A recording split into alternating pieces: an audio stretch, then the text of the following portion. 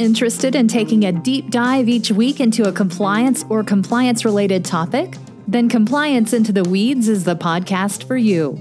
Join Matt Kelly, the coolest guy in compliance, and Tom Fox, the voice of compliance, as they go into the weeds to flesh out a story which you can use to better inform your compliance program. Both you and your compliance program will be the better for listening to this podcast. Compliance Into the Weeds is a production of the Compliance Podcast Network.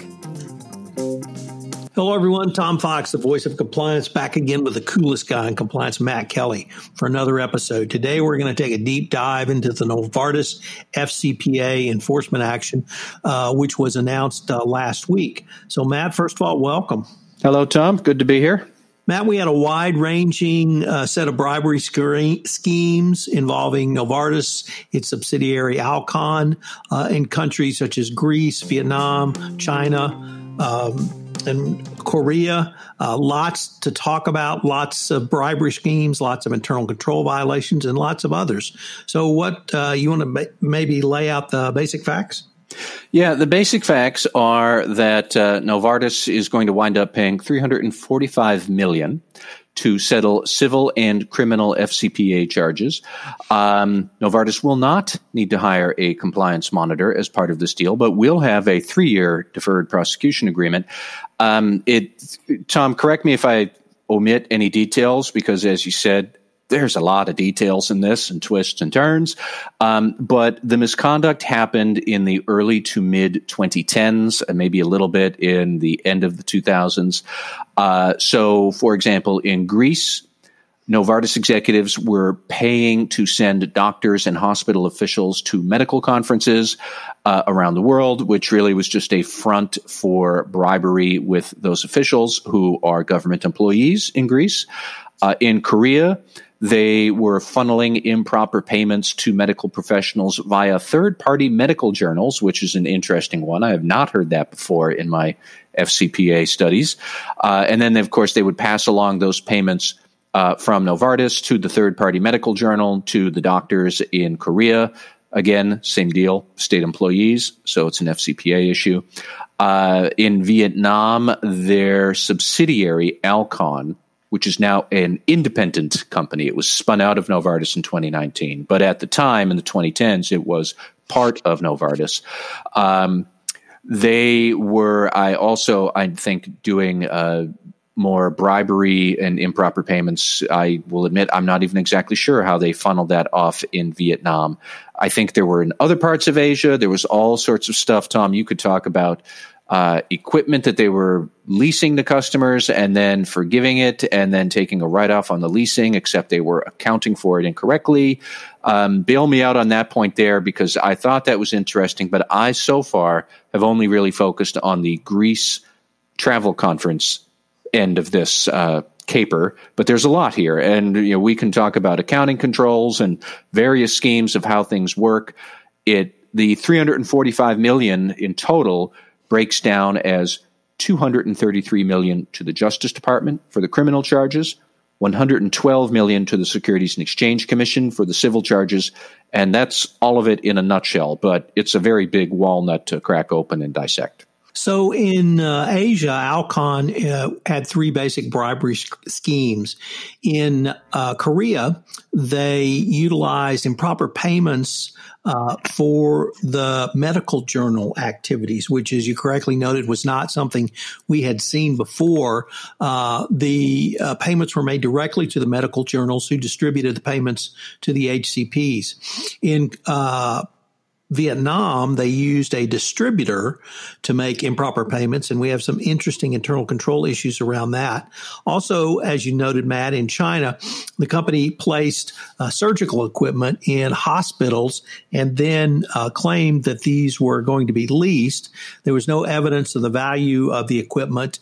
There were some occasional lease payments, but they were not accounted for correctly under the accounting protocols of the company.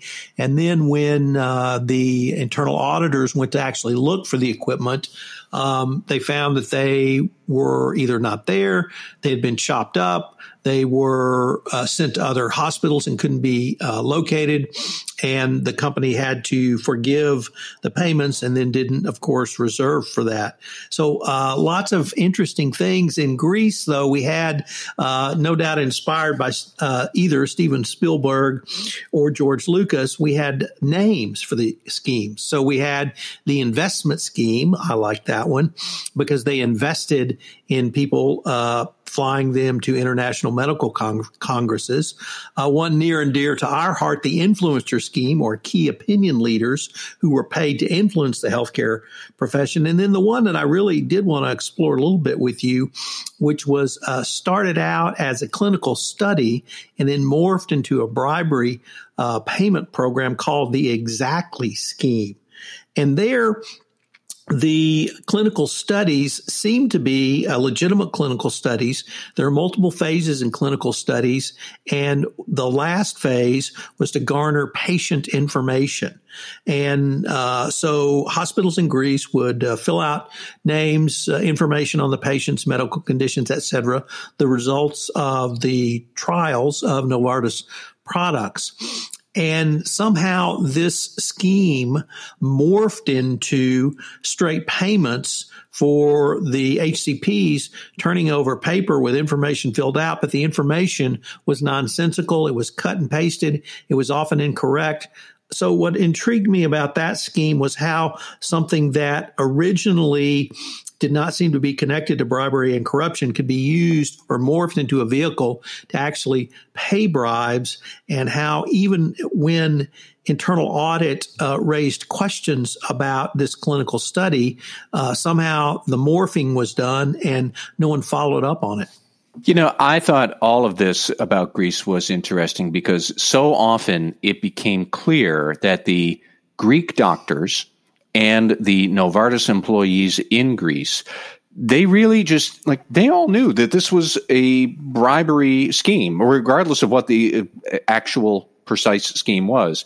The Exactly scheme on basically turning a clinical study into an opportunity to funnel money to doctors.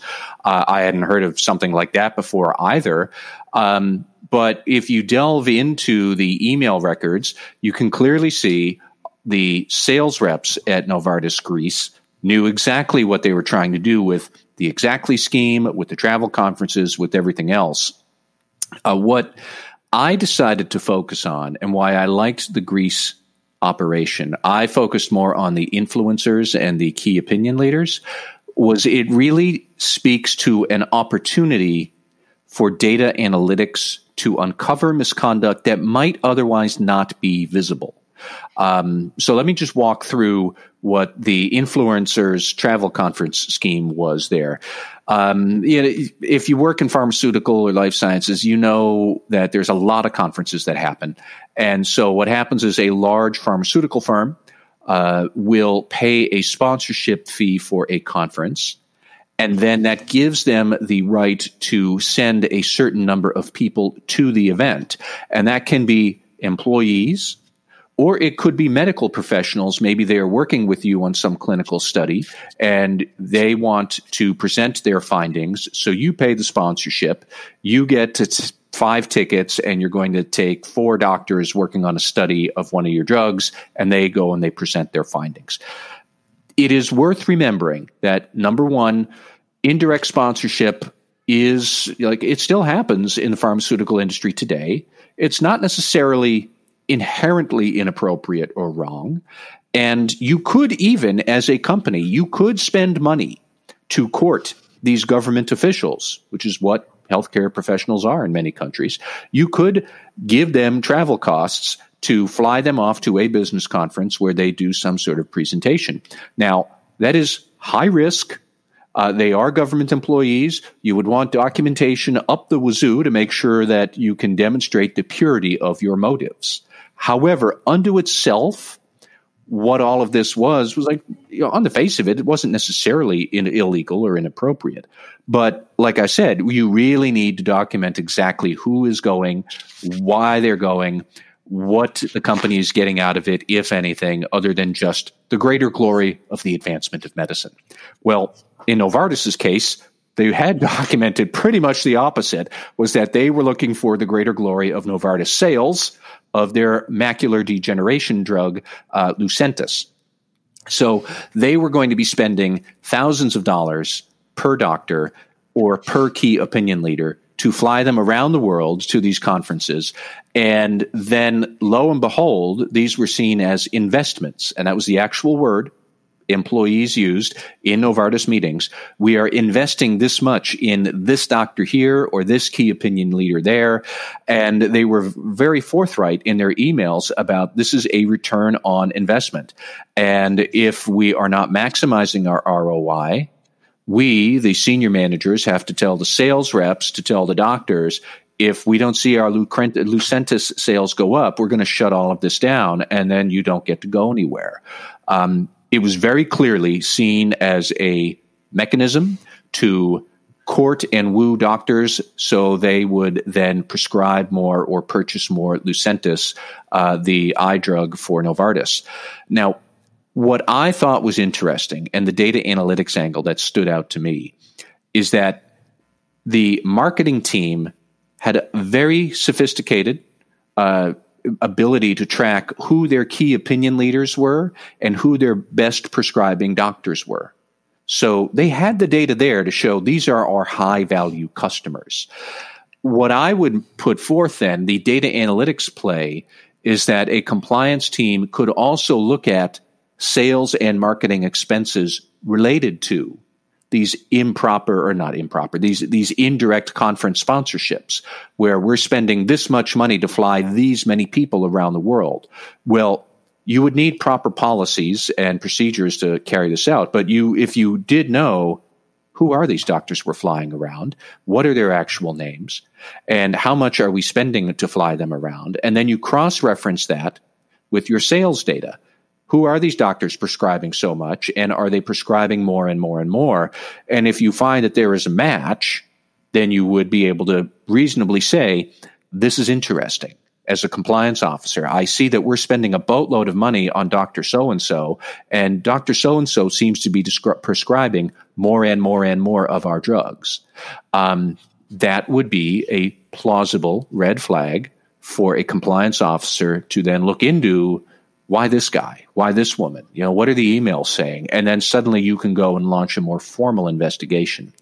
I'm hot to trot on this idea because a couple of people said to me once I posted about this, they said, well, look, having the data is nice, but data analytics might not uncover this.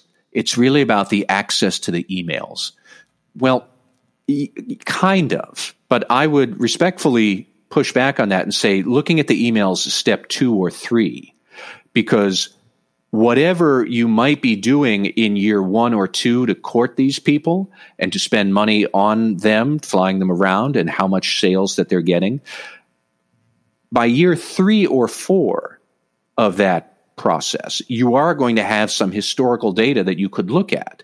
And that was my point here, is that if you do the analytics, what they had been courting these doctors to do in years 1 or 2, if it's translated into many more sales by year 3 or 4, then that would tell you, I want to look at the emails related to this doctor here. Why are we talking about this person or this collection of doctors? And it might just say, all right, clearly the sales team is doing something here that is paying off.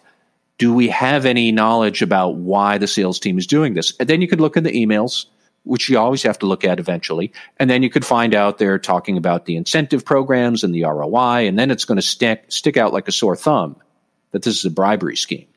But you could do all of that because data analytics would give you the insight to ask that question. And that is regardless of the funny business they might be trying to do on slipping through marketing expenses or slipping bribes through as marketing expenses and the accounting controls there. The data is the data. And if you have collected enough of it, you analyze it in the right way, that's going to stand out and tell the compliance officer, look deeper here. And that was the point that stood out to me. Man, I absolutely agree with that. I would only add that data is available to a corporation because every corporation measures the amount of prescriptions, or every pharmaceutical company or medical company measures the amount of prescriptions that doctors write of their products. So that's going to be something that's well known. We have cost of these travels at a gross amount of $89,000 in 1 year for 10 individuals. And even I can average that out. $8,900 is a very high amount to spend for an event. Now I recognize it's travel, it's the conference admission fee, it's room, board, etc. But when you get to that level, that's got to trigger a red flag. And I would think there would be enhanced scrutiny by the compliance function. But the secondary data analytics that you have just outlined, that should be readily available to any organization. Now, the data may be siloed, but it's certainly going to be available. And that same analysis, if I could move that forward to some of the other bribery schemes, in Vietnam, we had a distributor who actually paid the bribes, and that distributor billed back to Alcon for the monies to pay the bribes. And that billing include expenses for human resources, for IT, for marketing. And all of those expenses were completely out of whack for every other distributor that they utilized. That's another way that the data analytics could have come into play on the equipment write-off issue in China. Same issue around the individual equipment. What's the value of the equipment? What's the value of the lease? You can do a straight regression analysis to see if that's a fair market value. But if you don't know the equipment or the value of it, it all falls apart. So every one of these, I think, with the possible exception of the Korean scheme, which paid for non-existent professional articles in medical journals or pharmaceutical journals, I think all of these schemes would have certainly data analytics would have at least raised the questions that you posed, and it would have shown the anomalies that then you could take a deep dive into the documents, into the emails, into the individual transactions. Yeah, and I should say I have a tinge of sympathy maybe for Novartis at the time, because I don't know how sophisticated the analytics would have been at the time of this misconduct, which was, say, 2010 through 2015. There's no reason why you shouldn't be able to do that today. And Tom, you raised a couple of good points that I wanted to pick up on.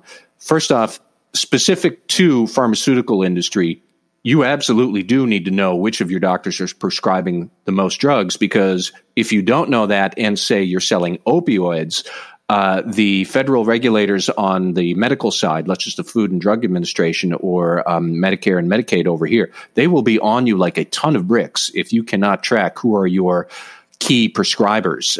So you absolutely do know in that field who your big customers are. And even the key opinion leaders idea, where somebody else had told me that key opinion leaders are fairly standard in a lot of industries. Well, if they're key opinion leaders, that means they are somewhat high profile and influential. And in most countries in healthcare, they're government employees. Like that also means, you know, I don't know if I would go so far as to say they're the healthcare industry's version of a politically exposed person, but there's something like that. They're clearly people that you have to keep an eye on from a compliance perspective. So for healthcare, for a lot of this, like you absolutely do know it.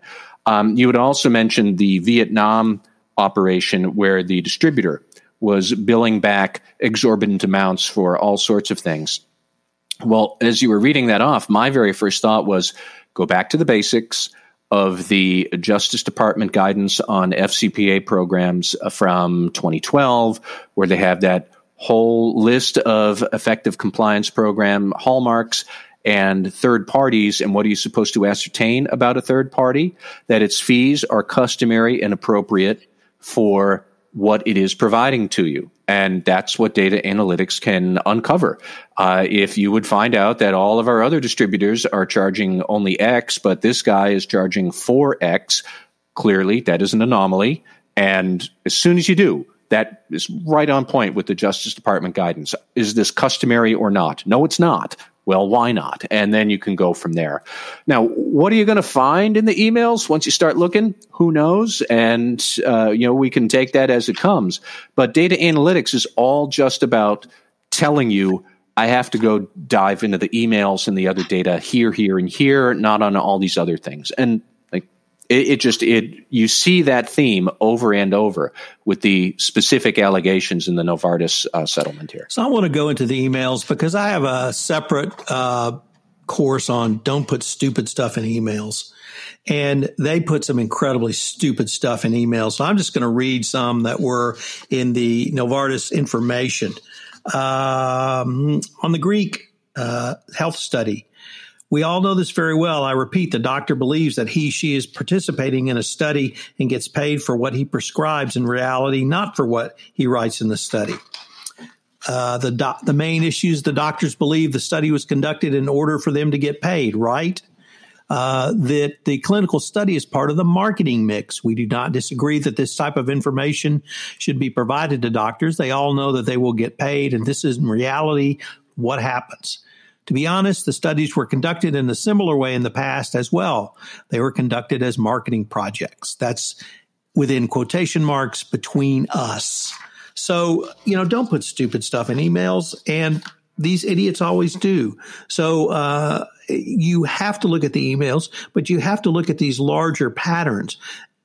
Data analytics is not going to tell you you've got a problem. It's going to raise an anomaly. It's going to raise a red flag. It's going to show you a pattern and rake leaves. And you're absolutely right. When you have your top 10 prescribers or your 10 people you're flying around at 8,900 per to go to international conferences, then you need to take a deep dive. When your distributor is overcharging you for marketing costs, for HR costs, it's something called market reconciliation costs.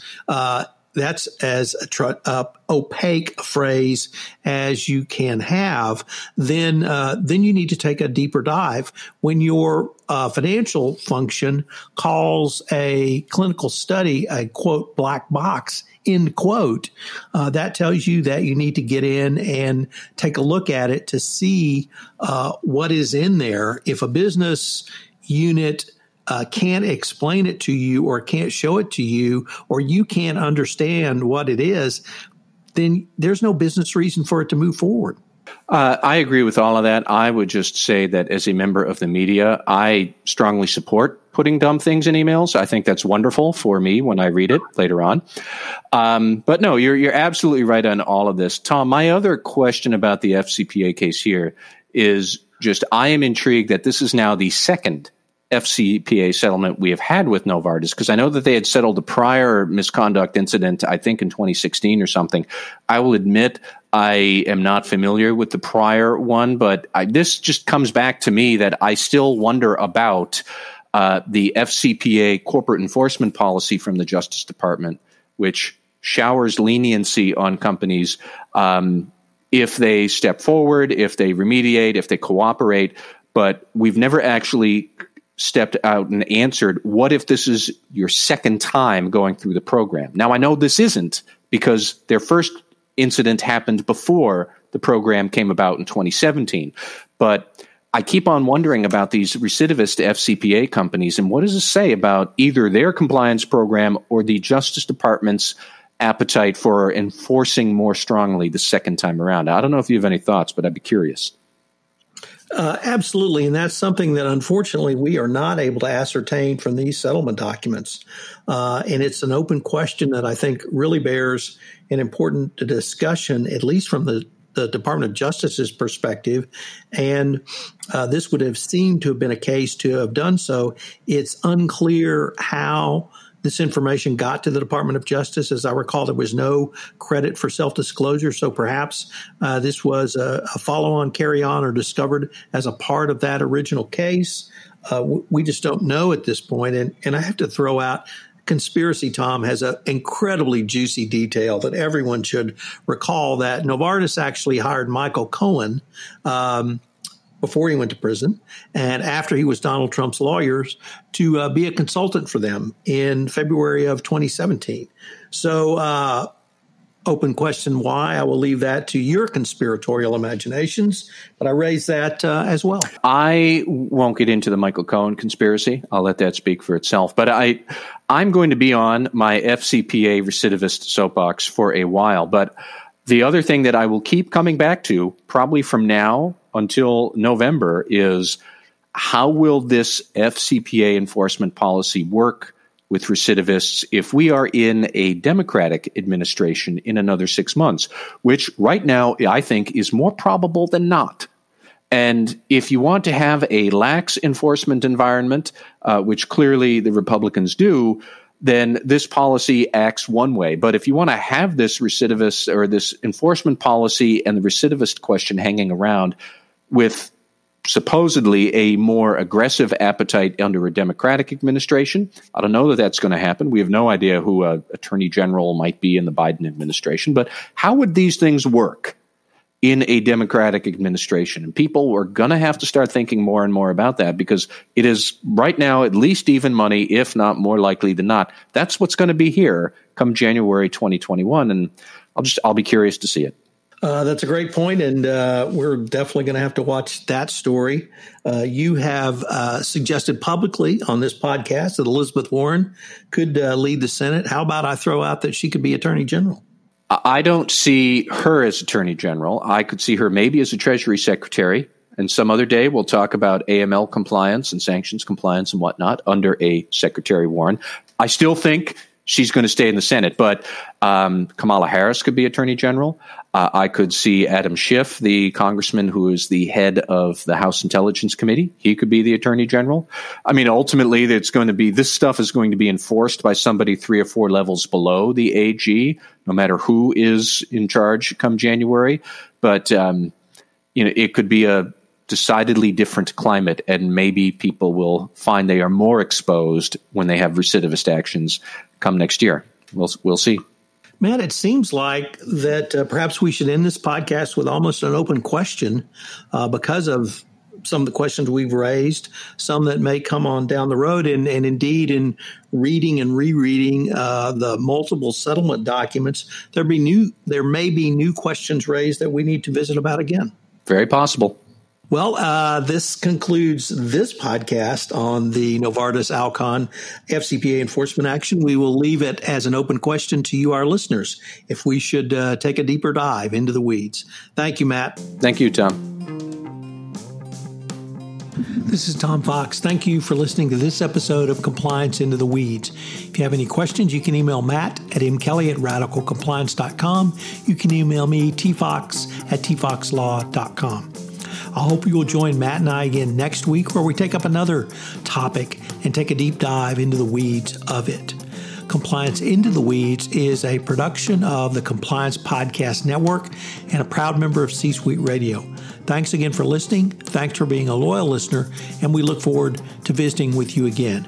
If you have a topic you'd like us to cover, please leave a message on the speaker app on the Compliance Podcast Network. This podcast is a part of the C-Suite Radio Network. For more top business podcasts, visit c-suiteradio.com.